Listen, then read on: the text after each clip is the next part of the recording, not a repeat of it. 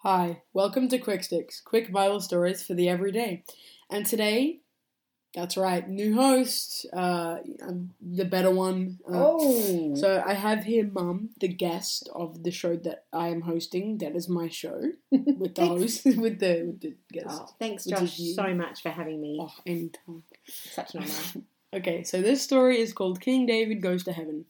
When King David was old, he knew that he would soon die and go up to heaven, and it was time to prepare his son Solomon to become king. He called Solomon to come and see him and told him that now he was going to be the king. One of his first jobs would be to build a special house for God, which is called a temple. King David had been really looking forward to building God's temple, but God had told him this would be a job for Solomon. So instead, King David gathered together supplies. He knew that it was going to be very big and beautiful, so he had saved gold and silver and glistening precious gems and all sorts of treasures to use when the temple was built. When all the people saw how excited King David was to prepare the temple, everyone came with their gifts for the temple too. The Israelites were very excited, and everyone celebrated that soon it would be time to build a house for God.